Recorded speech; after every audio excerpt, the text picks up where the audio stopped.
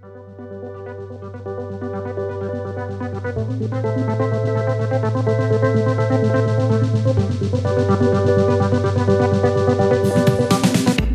everyone, and welcome to the Wharton FinTech Podcast. I'm your host, Miguel Armaza. Today, we have a fascinating guest. I sat down with Anu Schultes, CEO of LendUp, a mission-driven FinTech company focused on expanding access to credit and creating pathways to better financial health. Anu has had a long career in financial services with a consistent personal mission to lift people out of poverty. You can feel her passion throughout the interview.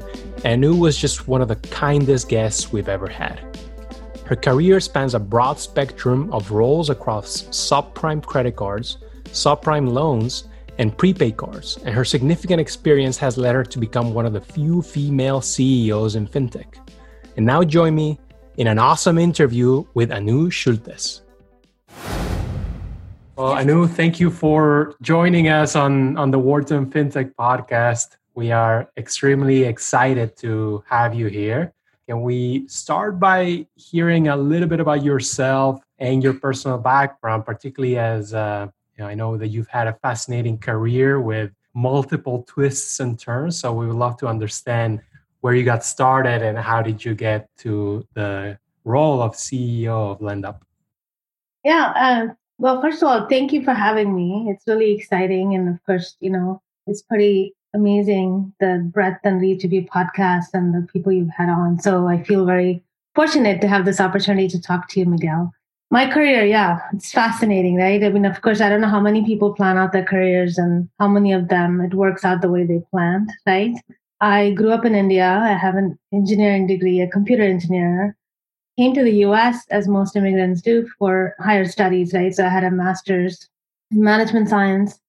And then just, it's one of those things where this was the early 90s. And as an immigrant, it was actually very few companies would sponsor. I mean, it's pretty common, or maybe it's regressing a bit now, but it was much more common 10 years later. But in the 90s, it wasn't that easy if you're an immigrant to get a job because people weren't really willing to sponsor you. So that's how I actually was hired by a company which became Providian. And it was also, was run by an immigrant. And in fact, that CEO is my advisor now. So got into credit. I'm analytical. I'm a numbers-driven person, engineering background. And so I started my career and basically, at the time, it was called credit analyst, right? Today, it's called data scientist. My very first project was building a equivalent to the FICO score for Providian, using all of the credit bureau data. So I would say my initiation into lending was right from my first job. And I spent 4 years on the credit side. And then I pushed myself into marketing. I talked to my managers and management and said, hey, I really want to branch out. So I did marketing at Providian. And by the time I left, 8.5 years later, I was actually running their front-end operations for their largest business. And so I would say, sum total, I would say I started in lending. I spent, the first 10, 12 years of my career in lending. I did National City. It was a Midwestern bank. I did home equity loans for them. Home equity line of credits. And then I had a detour to Home Shopping Network in 2000s. And then 2007, I moved back to California and got into prepaid just by happenstance. But I've spent the last 13 years on that. Been on the product side. I was GM of a financial services business for Blackhawk Network, built $1 billion business with, our own products, white label products and distribution. And, I would say 2007, 2008, I decided that this is the space I want to spend the rest of my career in. It was a fascinating journey. I spent time with customers directly. And I was so shocked to know that so many Americans, right? Tens of millions of Americans don't have access to the basic financial services that we all take for granted. My experience as an immigrant was, yes, I had a checking account and a savings account. I think it had like $10. I had no credit card, but I assumed it was just an immigrant experience. I didn't actually realize that, day-to-day Americans have the same problem. So my career has two pillars. One is lending. The other one is underserved customer. And so when I got a call from LendUp, this was in 2017, about being part of the team to run the loans business, I was ecstatic, right? Because it could not have been a better job for me. I was already a C-level at a startup. We were in the middle of closing Series A, but the lend-up value proposition was so strong for me in terms of what we do for the customer. I had no second thoughts. I kind of jumped in with both feet because for me, a company that's figured out how to make small dollar loans at very large scale to a customer who's deemed too risky by most financial institutions, I could not pass up that opportunity. So that's how I came to LendUp. I came as GM of loans business. And then 18 months later, I actually took over as CEO. Basically, the business took a different direction. We divested the card business and LendUp refocused on loans. And so the outgoing CEO said, "Hey, Anu's been doing a great job on the loans business." And he nominated me, and that's how my journey as CEO began. Sorry for the long answer. No. That's better, actually, because we love to get into the details, right? Particularly when it's someone as interesting as you. So you've been on the financial industry and fintech, what it was back then probably not even called fintech, for a long time, right? Has the industry evolved in the direction that you would have envisioned? What have been some of the surprises along the way? So, it has been a fascinating journey, right? I mean, the whole term fintech, I don't know when it actually came about. I realized somewhere along the way that I've been doing fintech my whole career, right? Because people would say, "Oh, you're in fintech." And in the beginning, I'd be like, "Am I in fintech?" But yeah, like right from the beginning, right? Providian was one of the pioneers in the credit card industry. We first tested the 0% teaser, and even providing line of credits to high risk customers was the Providian product. And so I would say there's both good and bad, right? Just like in any industry. I do think that there's a lot that has evolved, right? Sort of the shift to digital, right? Also, I know there was 10 years ago, they said, cash is going to disappear. Well, that hasn't happened, right? I remember hearing the US Treasurer talk at a conference, and she said, "We're printing more cash than ever before." This was in 2000, I want to say 2013 or 14. So I think there's both, right? One, on the other hand, I think there's a lot of innovation. Of course, the smartphone changed every industry, right? Banking included. And it's gotten easier to send money. It's gotten cheaper to send money, both US and international. Definitely expanded access to a lot of people. But some things have not changed, which is, we still have 50, 60 million Americans who may have a checking account, but they have no credit card. They have no means for paying for a $200 flat tire, right? If they're on the side of the road and they have to call a tow truck, unless they carry the cash with them, which who does, right? They're stuck. And so some of that has not changed. I think that the customers were considered risky. Banks haven't really reached into them. And I think the regulators are trying and pushing them, towards that. And it's starting to loosen up a little bit. But at the end of the day, there are millions of Americans who do not have $300 in savings, have no credit card. And if you think about a bank, right? If I wanted a $300 loan, I know I qualify, but my bank doesn't even have a product they can give me. Like if I go to the bank teller or to the officer and say, "Hey, I want a $300 loan," there's no product that exists for that. And so I think that gap still exists. And it is, for me, a pretty compelling product to continue to try to solve for. And that doesn't even touch globally, right? I mean, I've been talking about underserved just in the US. But imagine worldwide, there are billions who are in the same place. And so it is, for me, disappointing to see that that problem hasn't been solved, at a scale that I'd like to see. But on the other hand, I do think that access has expanded, ease of use of products has expanded. People who don't want to go to a bank, inside a bank, don't have to go to a bank and all that. Understood. So let's hear a little bit about LendUp, right? One of your missions is to provide access to credit while also encouraging responsible financial habits, which I found very interesting. So tell us a little bit about some of the achievements of the company to actually improve the lending experience. Yeah, so the company was founded, in 2012 with the singular mission of disrupting, the payday lending industry, focused on because a customer who needs, $200, $300 has no other place to go. And, a lot of customers got here by accident, right? I mean, I think people assume that, customers who don't have that much cash or who have bad credit inherently are, somehow different or worse than the rest of us. It's not, right? They made mistakes like all people do. A lot of them made it when they were young and in college. They have a bad credit score. So they now cannot get any financial instrument for day-to-day financial management, right? And so they have good jobs. Our customers usually make $40,000 to $45,000 a year, which if you imagine that outside of California, that is actually very good income. They just don't have financial instruments. So they end up going to a payday lending store.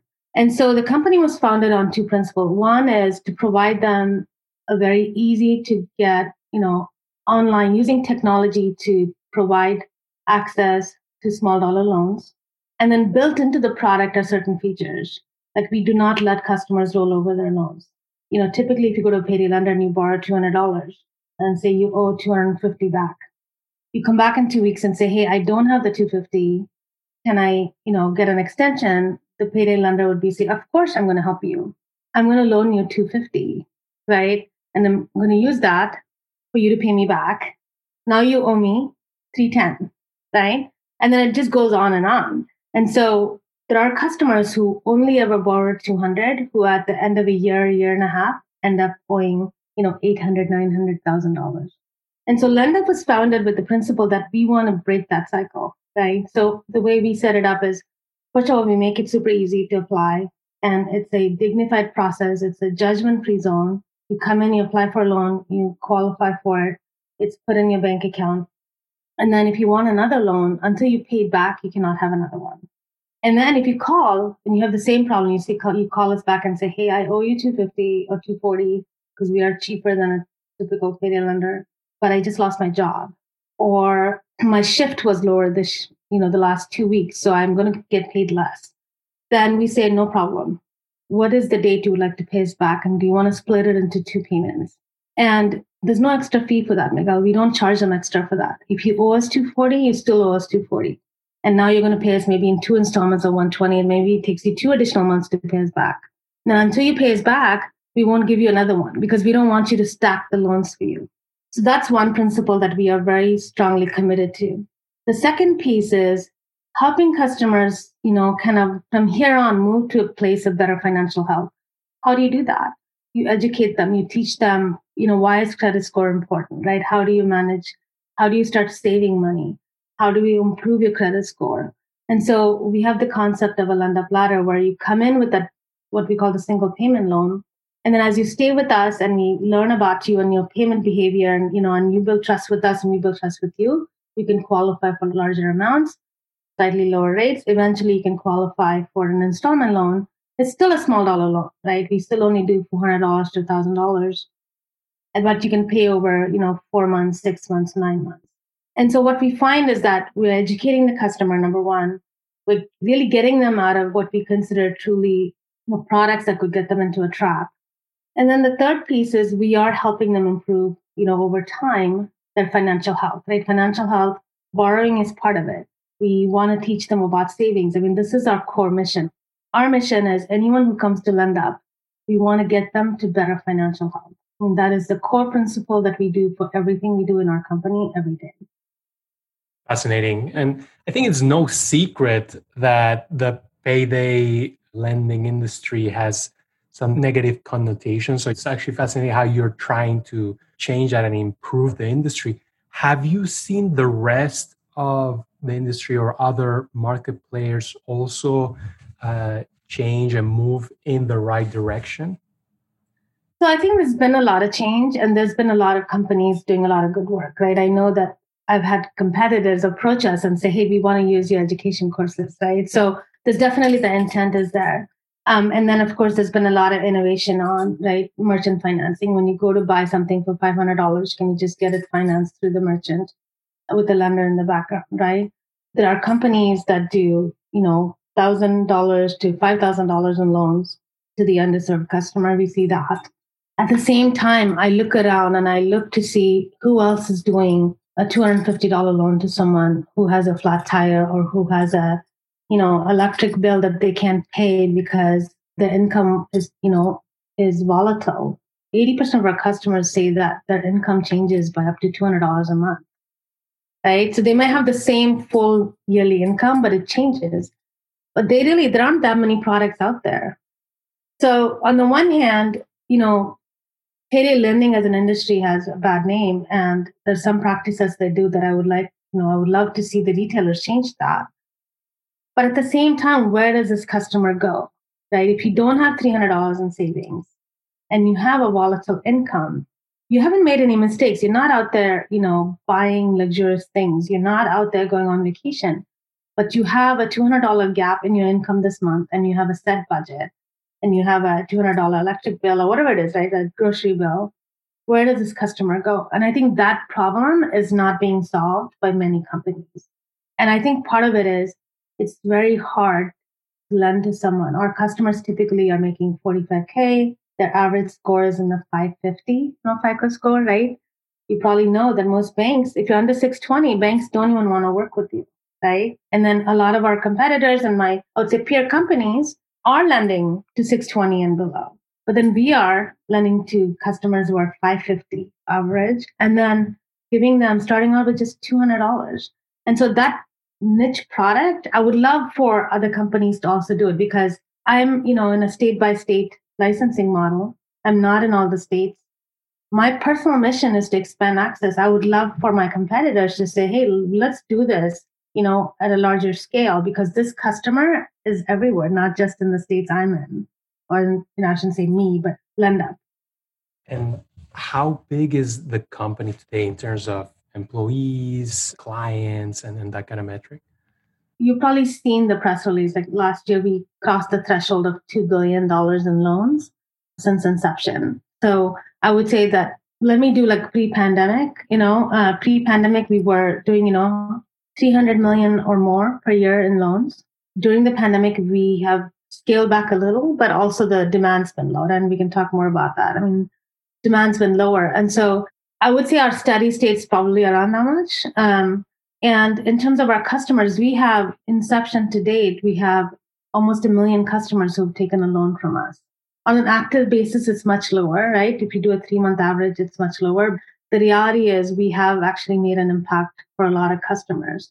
And customers actually love us and we love them and they stay with us almost 2 years. And if they stay that long, we find that we can improve their score by almost 50 points, the FICO score points. So I imagine one of your challenges, and I'm not sure if you see it as a challenge, is precisely that a client comes to you at a certain point of their credit journey, and then eventually you risk the fact of them graduating to a different financial institution. Do you see this as a problem? I actually think that's our mission.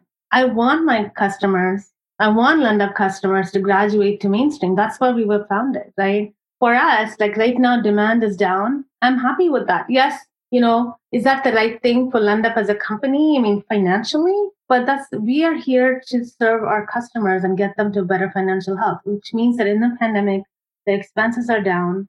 The federal unemployment stimulus has been helping them, and therefore demand is down. That actually makes me happy because there's always more customers we can help. My goal, it's almost like we are a for-profit company, but we function from how we approach the customer and that we are here as a socially responsible company to help them get to a better place, which means the more customers I graduate to mainstream financial services, the better we're delivering on our mission. So my goal would be to expand.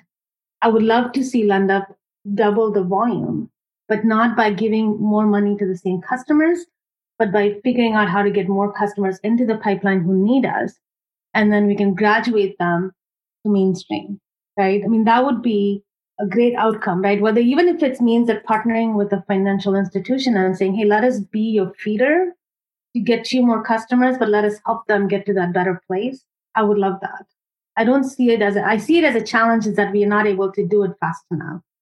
Outstanding. So Anu, let's talk a little bit about company culture. That's a topic that we revisit basically on every episode. And, I would love to hear from you, what kind of company culture do you have at LendUp?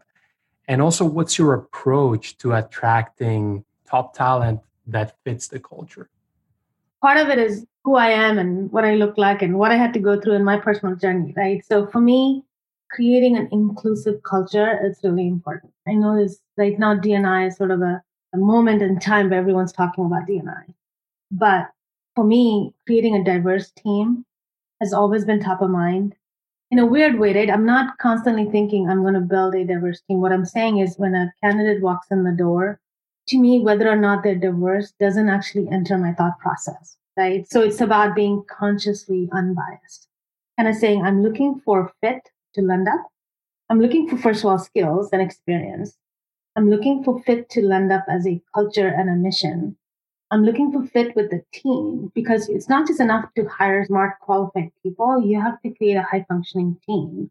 And so anytime you have a high functioning team and you introduce another person, it kind of breaks the circle and then you have to reform that circle, right? So it's really important that every person we hire is able to fit into the team. And then we focus on, we come up with a set of goals and then we just execute relentlessly around it. I mean, that's our cultures of execution, but then also a very inclusive culture. We actually, my people operations team and I spend a lot of energy thinking through, are people fundamentally happy with where we are? There's the company goals, or there's like when the company is doing well and you're making profits and you are growing gangbusters and you're the talk of the town. Yes, it's easy to make employees happy, but what we're going through right now in a pandemic, right? All those things become less important. Employees are happy if they feel like they are delivering on a mission, they're in a company they want to be, they're part of something bigger, and that their manager and the management team respects them and they have opportunities for the future. Like all of those things feed into, is an employee happy? And that's what I'm striving to do, right? That's been something that's been part of how I build and manage teams throughout my career. I mean, I became a manager early on, but significantly as a GM, after 2010, I started to build teams at scale. And that's something that I've paid a lot of attention to because at the end of the day, happy employees will make sure your customers are happy. And I think those are the two pillars I look for is I'm focused on the customer and I'm focused on the employee. And together, then you build value, not just for the customer, but also for investors, right? For everyone.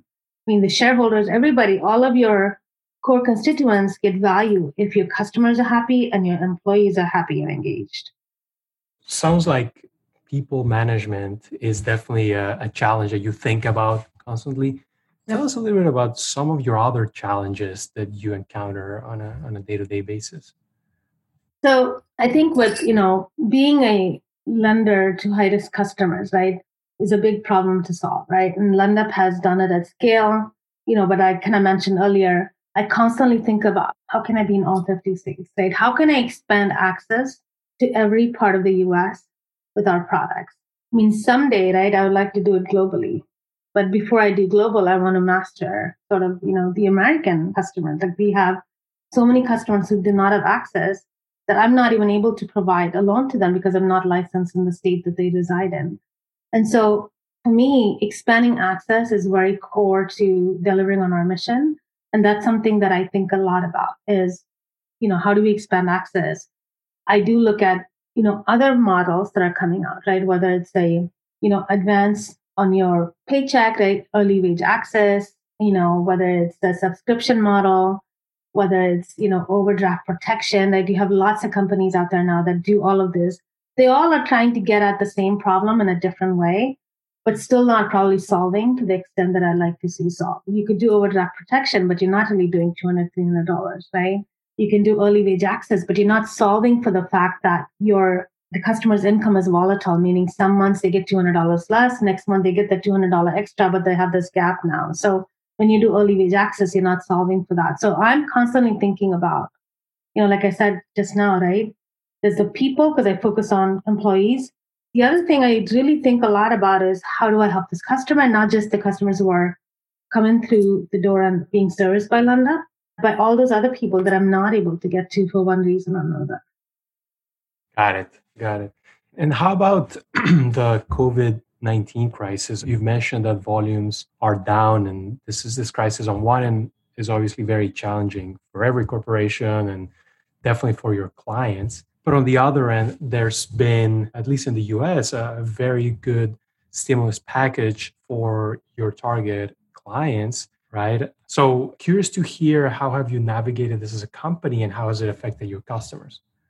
Yeah, so, it's definitely, I think when shelter in place was issued in March, right, mid-March, And there's definitely, I would say, a feeling of panic in the industry. I mean, panic may be too strong a word, but definitely a lot of concern, right?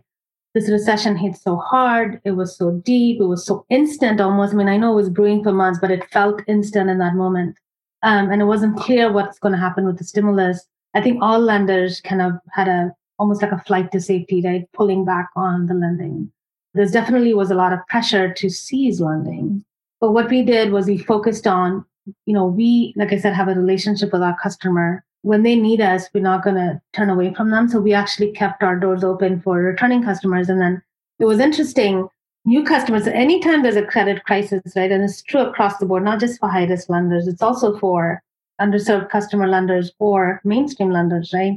The first thing they do is, and you even saw it with the PPP loan, that banks said, hey, we want to service our existing customers. We don't want to take on new customers right now because we don't know you. And we don't have the bandwidth right now to think about that. So we're going to limit how many new people we interact with. So that's a similar approach we took in that we kind of slowed down the front end, but we didn't have to do a lot, Miguel, because demand just dropped off. I was on a panel last week with a couple of the other companies in the same industry for Lendit, and we all had the same feedback. March, demand just dropped off a cliff because before even the stimulus money came in, customers were like, okay, I'm probably going to lose my job. There's these things I wanted to buy or these things I need to do. I'm just going to hold off on that, right? Day-to-day things I would have done, they said, hey, I'm going to hold off and see what happens. And so we actually saw the demand dropped off. And you can even see there are industry reports that are coming out every week that show that, especially for 620 and below, demand has stayed down because first the $1,200 check hit home, right? And then the additional federal unemployment stimulus weekly, in many cases, basically made it so that they had an income. And people aren't commuting, right? You're not eating out. Your transportation costs are down to zero. And suddenly people actually saw that their expenses also dropped. And so we have seen that our customers are actually in a good place for now, right? Demand dropped off. We continue to service the customers we have. We even saw returning customers, the pace at which they borrow from us drop off, but that has rebounded. But the point is, and then until like 2 weeks ago, if you had this podcast 2 weeks ago, I would have said, hey, I'm still a little nervous to see how August is going to pan out in September because the federal unemployment stimulus expired on, at the end of July.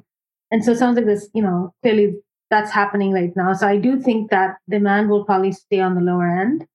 But then there is at some point, the stimulus will start to taper off and our customers hopefully have saved enough. But I do expect that demand will start to go up again, probably early part of next year. And thinking about the companies that are handling this COVID crisis well, what do you think they're doing right? And also for those companies that are having a harder time, what could they be doing better? What are they missing? I guess just in the context of financial services, because there's some industries like travel that I don't even know what to say to them. Like, first of all, like you have to be able to get to the other side. So my very first board meeting, post-pandemic, I was asked by my board, so what is your goal, for the year, like through the pandemic, right? And my answer was, I want to get through the pandemic. And that's my goal, right? It's not some fancy, I'm going to reach these heights, or I'm going to hit these numbers, which of course I'm going to, there's a financial plan that I plan to hit. But the reality is that in a pandemic, all bets are off. You haven't had a pandemic for 100 years. There is no playbook, right? There is no playbook. You can't go to a management consultant and say, tell me, how do I navigate this, right? Everyone is in the same boat. So it's not that you have a specific disadvantage as a lender. So for me, it's about, like every other crisis I've had in my life, you kind of say, okay, assess where you are now and figure out what you can do well and the things that you need to figure out how to do. And then you basically start to execute one step at a time. And that's sort of the process I took. Now, I think the companies that are doing well are the ones that are focused on the two things I've said, right? They've kind of focused on how do I help the customer navigate this? And then how do I let my employee navigate this? How do I build flexibility into the schedule? How do I let them know that, this is not normal, right? Being home, blending work, family, being on Zoom calls 10 hours a day, it's not normal. So companies that I think have done well have kind of focused on both. And I would say to the companies that are struggling is I think that's the basics they have to go back to is assuming you have a product market fit. and that you have liquidity to get through the crisis, right? So the other piece is conserve cash. Coming out of this, right, it's about pulling back on expenses to the extent you can, focusing on the things that matter, which in this case is take care of your employee, take care of your customer, and conserve cash. Those are the three things we need to do in any crisis, but it's especially important now. And speaking of taking care of your employees, how do you think the workplace will look like once we go back to work? Lundup actually made a decision to not go back the rest of the year, right? Because I think when we put employee safety first, I mean, we just cannot guarantee because it's not just about the office space. It's about how is the employee going to get there, right? Are they going to feel pressure to show up because you have now said, hey, it's optional, you can come in. So because we couldn't guarantee employee safety in a pandemic, and that's the most important thing, we said, hey, and we are being super productive from home. We kind of made a decision, we're going to stay home the rest of the year.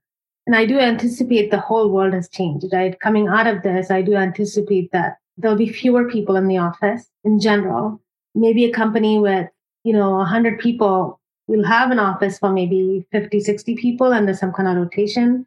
Or maybe it's going to be distributed offices, like kind of like instead of having an office for 100 people, maybe I'm going to have 3 offices with 20 people each because I'm going to have clusters of employees based on where they're living.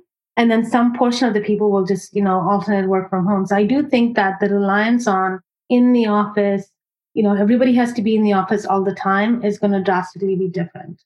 I mean, at the end of the day, people have shown that we can all be productive. Some of us want to go back to work, right? I have both camps employees. I would love to be able to go into the office now, at least 2 days a week, because I think there is a certain energy you get from being with other people. But I think it's going to be somewhat of a blended solution where you try to do a little bit of this and a little bit of that. Yeah, I agree. And I worry that in a world where not everyone is working remotely, but there is that mix, those who are purely remote, those who decide to be purely remote, they are going to be at a disadvantage, right? And I'm not sure how that work out in the future. That definitely used to be the case, right? Because I've felt it myself. Like there was a time when, when I was going through, like I was having my children, there was some portion that I did remote. There's also the fear of missing out, right? So it's like, am I missing this meeting? Am I being noticed? Am I going to be less noticed? Do they think I'm not doing my job because I'm not there? I do think that's changed now because, video chats have become so prevalent. But I do think you're right. I think that's something that as companies, we have to think through. How do you create processes in place where you account for that inherent bias that might show up, right? I think it's got to be in how you make decisions on who's getting promoted in performance evaluations. I think goal setting and performance evaluations, and then making sure that everybody has equal access to meetings, whether they're remote or not, I think is going to be important. I also think that employees are going to realize going back to work, they're going to realize that in a way you could, I did an article in Wall Street Journal today about how people multitask in the meeting.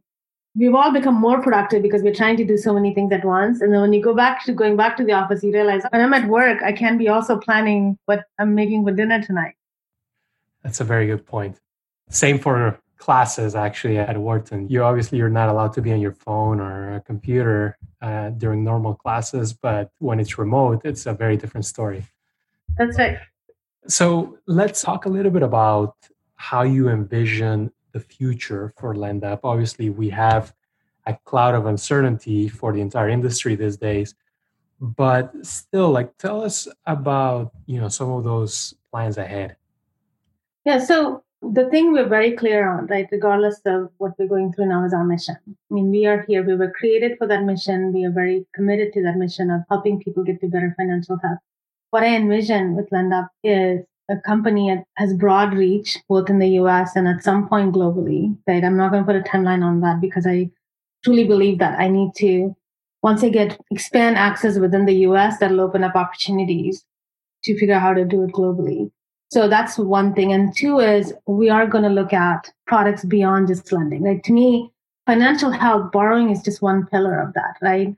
Basically, it's a combination of we have to provide savings opportunities. We have to double down on our financial education. We have to help people plan and budget, right, for their expenses. And so to become a true financial services partner to our customers is something that I'm very committed to. And so that's what I see in the future of Lendup is, broadening financial access but in an even deeper way than we do today, right? To be the full financial service provider for the underserved customer today, that's basically on the fringes of our financial system. So I see more products, a breadth of products, and also larger reach into the US as well as globally. Great. I know we have quite a few listeners who are either aspiring founders, current founders, or also people who are considering leaving maybe the large financial sector and joining fintech startups. You've done it all. You've helped launch companies, you've fundraised, you've been in large corporations. Now you're leading a mature startup. Maybe you can share some of your reflections of helping launch a company and working for a startup that is evolving on a monthly basis. Yeah, like I've just done, almost by happenstance, right? I started at Pavilion when they were called First Deposit, right? I was one of 80 exempt employees. When I left 9 years later, we had 6,000 employees, right? I worked for National City, which was a 100-some-odd-year-old bank, with 30,000 employees. Then I worked at AccountNow, which was 50 people. But, we were delivering on our mission for underserved through a prepaid product. Then I built a business almost from scratch for Blackhawk Network, but I was one of many business units. And I learned some lessons from that. So I would say that my whole career has been, when an opportunity presents itself, is it aligned with what I want to do? And am I able to do a good job, right? And the third piece is, can I learn from it? Am I learning something new? That's something that's very important to me. So I use those three criteria when I evaluate a job. And through that experience, what I've done is I've discovered things that I didn't even know I could do. I think I mentioned to you before, I joined this seed stage startup, pre-seed. The founder had an idea that he had filed a patent for, but he didn't even have a team.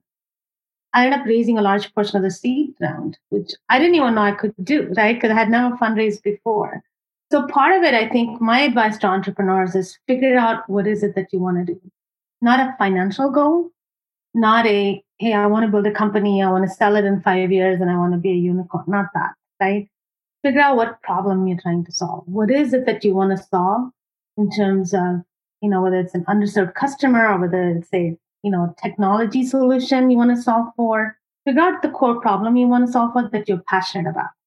Once you figure out what you're passionate about, then the rest becomes easy, right? Because then work is not really work. Work is something that you're looking forward to. It almost is like a hobby. So I think that's the number one thing. I think a lot of times entrepreneurs, I find that can I get sold on the glamour of a startup, right? Sort of getting the investors to come give you money. But if you're not passionate about the problem you're solving, you're going to the first time you hit a problem, you're going to struggle. So that's number one. Number two is really, and this is something that I follow and I kind of, fell into it by accident through personal crises, is just be fearless, right? I mean, at the end of the day, failing is okay. It's okay to fail. It's okay to try something and say, I didn't really do that well, but I gave it my best shot. And I think that losing the fear of failure has really what's propelled my success, I would say, in the last 10 years. I think earlier in my career, I had the fear of if I do this and then I might not, succeed, or I might not get that promotion, or my boss might not be happy. And you end up, second guessing your own decisions, and then you kind of holding yourself back. About 12 years ago, I realized that I was one of the reasons I was being held back. There were other things for sure. That as a minority woman, there's other things for sure, but one of the factors that was holding me back was me. So once I lost my fear of failure, suddenly I was able to solve problems differently. I was able to, really look at things differently and just tackle problems head on, right? Both in personal life, in my professional life. That's what I try to do. If I see a problem, I say, can I solve it? How do I solve it? Whose help do I need to solve it? Can I get the right people recruited on the team who are going to help me solve it? And before all of that, the question I have answered for myself is this the problem I want to solve? And in the case of LendUp, the answer is a resounding yes. And so that's what drives me every single day. Oh, really, really fascinating. And then if I may add, I mean, something that I really admire is, the fact that much like me, you came to this country as an immigrant, right? And you've lived the American dream, right? You are living it. But at the same time, you do recognize that it's not like that for everyone and that it doesn't really work out that way for everyone. And so you're deciding to do something about it. Why do you think you go back to this problem of trying to help and trying to find the financial ecosystem in better shape than it is today? I don't know if I can answer the question why. It's more about, look, we all, at the end of our life, because that's for sure, right? When we look back, you want to think about, did I live a productive life? I don't think people are questioning, am I leaving enough money for my kids? Or am I popular? Or am I famous? I think we all have to ask the question, did I live a productive life? Did I do something meaningful that impacted millions of people? That's what gets me excited. I lived the immigrant life for sure, and I still do. Being, a student making a $500 stipend and getting down to the last $10 for the last 4 days before you get paid. And I remember going to the ATM to withdraw $10 because that was my money for the whole week. And the bank had taken out $5 of monthly fee. And the ATM minimum is 10. At the time it was 10. Now I think it's 20. I remember standing there thinking, oh my God, like there's only $5 in my account. The bigger problem was I couldn't get it. You know what I mean? And so to me, those experiences have stuck with me, right? And then when I got to Account Now and I spent time with customers in person, actually took a customer, I drove them to a bank to get a second chance account. I drove them to pay bills. I lived in their shoes for a day or two. And I thought, this is what I was going through, but at least I was a student. My hope was I would get a job. And for me, it was a temporary problem. I had a grad student problem. But these customers have no end in sight. And so that really, I remember coming home those 2 days and really struggling with, I can't believe this is happening and I can't believe people aren't constantly talking about it. When I go to conferences and I tell them what an average American making $45,000 has to do to get a $300 loan, people are shocked. They don't know that happens. And to me, that's what I think at the end of the day gets me to solve this problem. Because I remember the feeling of saying, I really have no one to turn to. I have 3 days before I get paid again. And here I am in front of this ATM. All I need was like $20 to get through those 3 days, right? And I had no way to get it. I mean, yes, I could probably call my parents in India, but you don't want to do that, right? It's only $20. So I think it kind of stuck with me on what it feels like to be almost without any support and no one to turn to. And I'm sure you have had this experience of getting your first credit card in the US. It's like a whole saga in itself, right? You have to figure out how to get that first credit card. You get a store card and the very first card that I got is still my first card in my wallet. It's that loyalty because 25 years ago, a company said, we'll give you a credit card, and I still use that card every day. So I think living that experience drove me, and then running into customers who are seemingly middle class, right? Had a home through the crisis, lost the home and a divorce. And suddenly this person has a car, doesn't have a home, has a job, but it has no bank account. That to me was eye-opening. And since then, I've kind of said, every job I take, I'm going to evaluate from, does this get me to solve this problem? Or does it take me away from that problem? And if it takes me away from that problem, which I did take a 1.5-year detour, when I left Blackhawk, I try to come back to, I want to come back to this problem again. Really inspiring. Truly inspiring. Thank you, Anu.